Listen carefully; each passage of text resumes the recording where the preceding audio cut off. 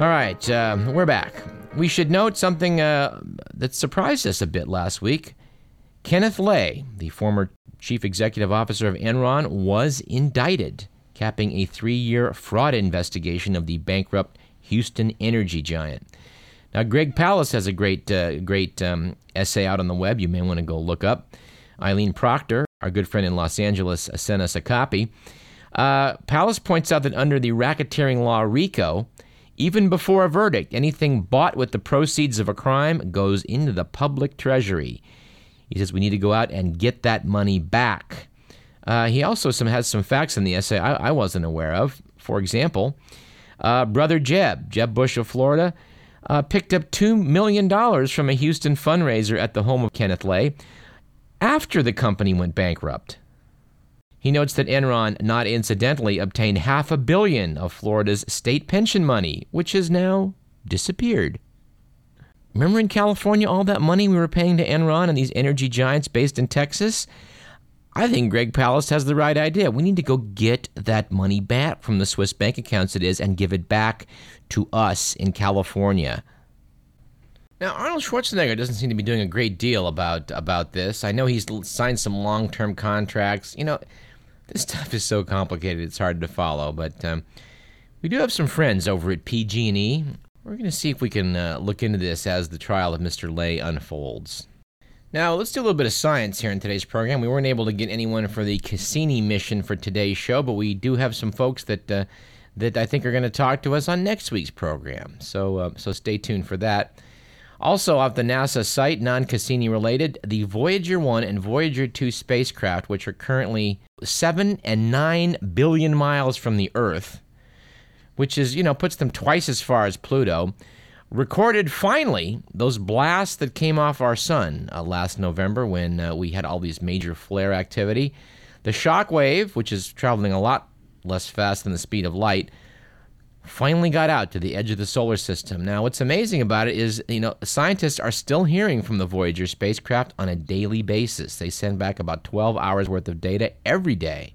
Of course, as all this solar activity reaches out at the edge of the solar system, it's sort of inflating like a balloon, the area that's under solar influence, and how that's happening is being relayed back to Earth by these hard-working spacecraft which were launched back in the 1970s.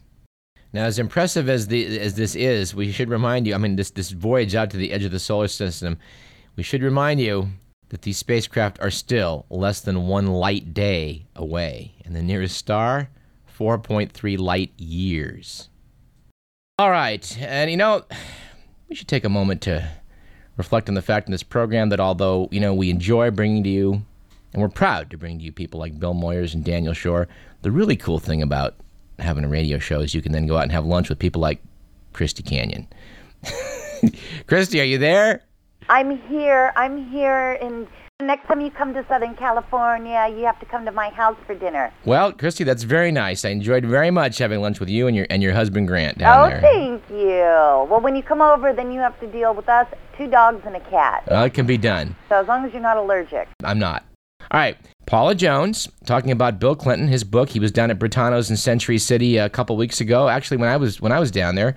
And she says he was being used as a pawn by his political opponents, and we think that's certainly true, and God bless her for saying that. But talking to you, I was really shocked and surprised to hear you say that your friends, meaning adult film actresses, many of whom had fantasies about the ex-president. Very much so. When he came onto the scene in 92, all the girls that I worked with at Vivid at the time, which were girls like Hypatia Lee and Jamie Summers, we would all get to a set or a photo shoot, and we'd all talk about how we had these complete sexual, wet dreams about Bill Clinton. Oh, my. He was just, there's something so sexy about that man. Even now, now he's more distinguished sexy. Yeah. But I just remember one day I was on the set of some Vivid film. I think it was Christy in the Wild, and Raquel showed up. And she said, God, Christy, I had this dream last night about Bill Clinton, our president. And I said, I had one too, like a week ago, a sexual dream. And she said, me too. It was just, there was something very sexy about him. And we just couldn't figure out why He took the likes of Paula Jones and Jennifer Flowers when Raquel Darien and Christy Canyon would have been more than willing, and we never would have blabbed. You could have changed history, Christy. Yeah, but I would never have sold him out like Paula Jones. We could speculate that he perhaps wouldn't have been impeached had he been, shown an indiscretion with someone who's more irresistible. Let's put it that way. Well, apparently I'm not to him. I mean, I look at Monica, and then I look at myself in the mirror, and I think, I don't get it. Didn't he know all the girls in the Southern California and the porn industry would have done him in a minute? Christy, I'll wager he did not know that. Because I think if he had known that, the course of history might have been considerably different. And the funny thing is, we never had that about Al Gore. It was always Bill Clinton. Even my girlfriend that I wrote about in my book, Wanda, she'd even call me up and say, Christy, I just had a dream about Bill Clinton. There was a core group of us that we always had dreams about him for the first 2 years that he was in office, which is very sexy. It's well known in political circles that Bill Clinton ran well with females, and Radio Parallax is here to round that story out and add a few dimensions to it you didn't know about. And Bill, if you're listening, why? Why didn't you? Email me something. It's not too late. And he can't get impeached now. Oh, my.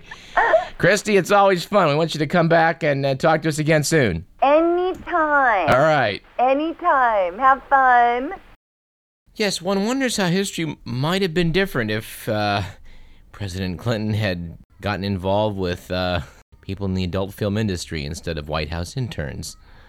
Now, on our old program, Reality Radio, we actually had a talk sometime back with President Clinton. We haven't been able to get him on since, unfortunately, but it might be a good time to air a bit from our archives, our chat with the then lame duck, President Bill Clinton. Mr. President. Yeah, I'm here, Doug. How you doing Thank tonight? you very much for coming on to Reality Radio. Well, you're welcome. I got a lot more spare time on my hands now that I'm, not really. Well, I'm lame duck, pretty much. So. Yeah. I have time to go on shows like yours, and I appreciate you having me on. It's great. We're just delighted to have you. What are your plans for come January 20th?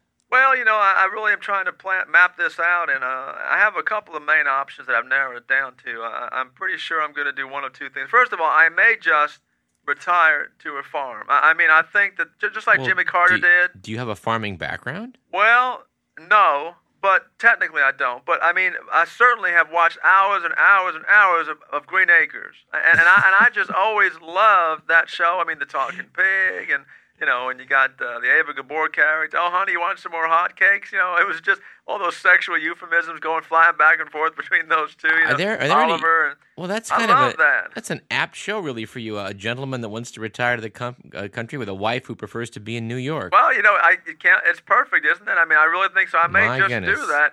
And my vision, though, is a little bit of a rewrite, I guess. I think that I would get myself a Filipino maid and have her give me back rubs or maybe walk on my back once in a while. A man's got needs, Doug. Well, come on, let's face it. Hillary's going to be over in New York a lot of time. Yeah. For a lot of time, and I need to be satisfied like any ex-president would, Oh, well, that's great. You mentioned another alternative to farming? Yeah, I'm actually thinking about something. Well, one of my idols is Elvis, and and he eventually did movies, and I'm thinking I may just go to Hollywood and do movies. I've even secured myself an agent to handle some of that stuff for me, and he's very encouraging to me. Any properties you're looking at down there? Well, one thing I'm really excited about is actually he wants me to do the Dukes of Hazzard movie. Wow, well that would be interesting. Well, actually, the real title is Dukes of Hazzard the movie. But I think that I certainly could play one of those roles, maybe the John Schneider, tall, handsome guy role. He wants me to play Boss Hogg. I don't think that I'm really.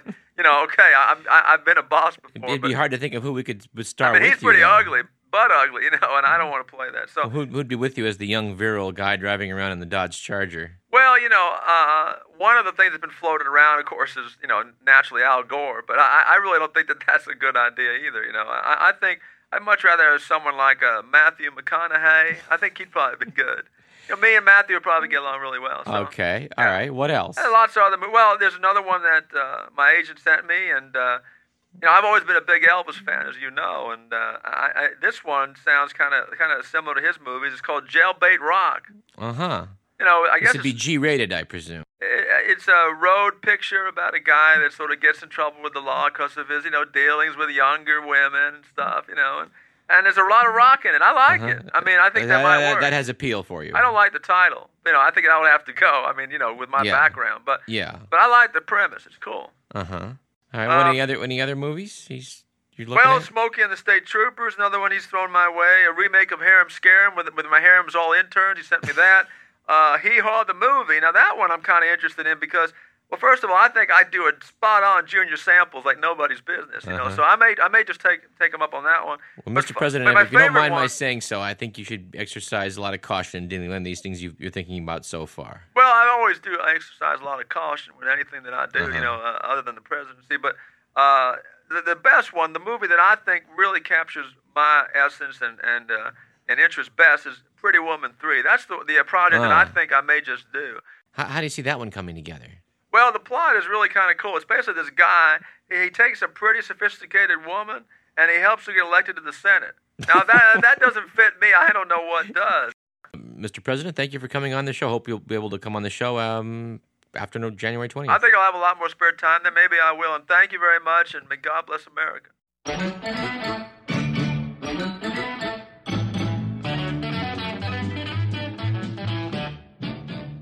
All right, let's close out here in our second segment. You're listening to Radio Parallax on KDVS 90.3 FM, Davis, Sacramento. I'm Douglas Everett.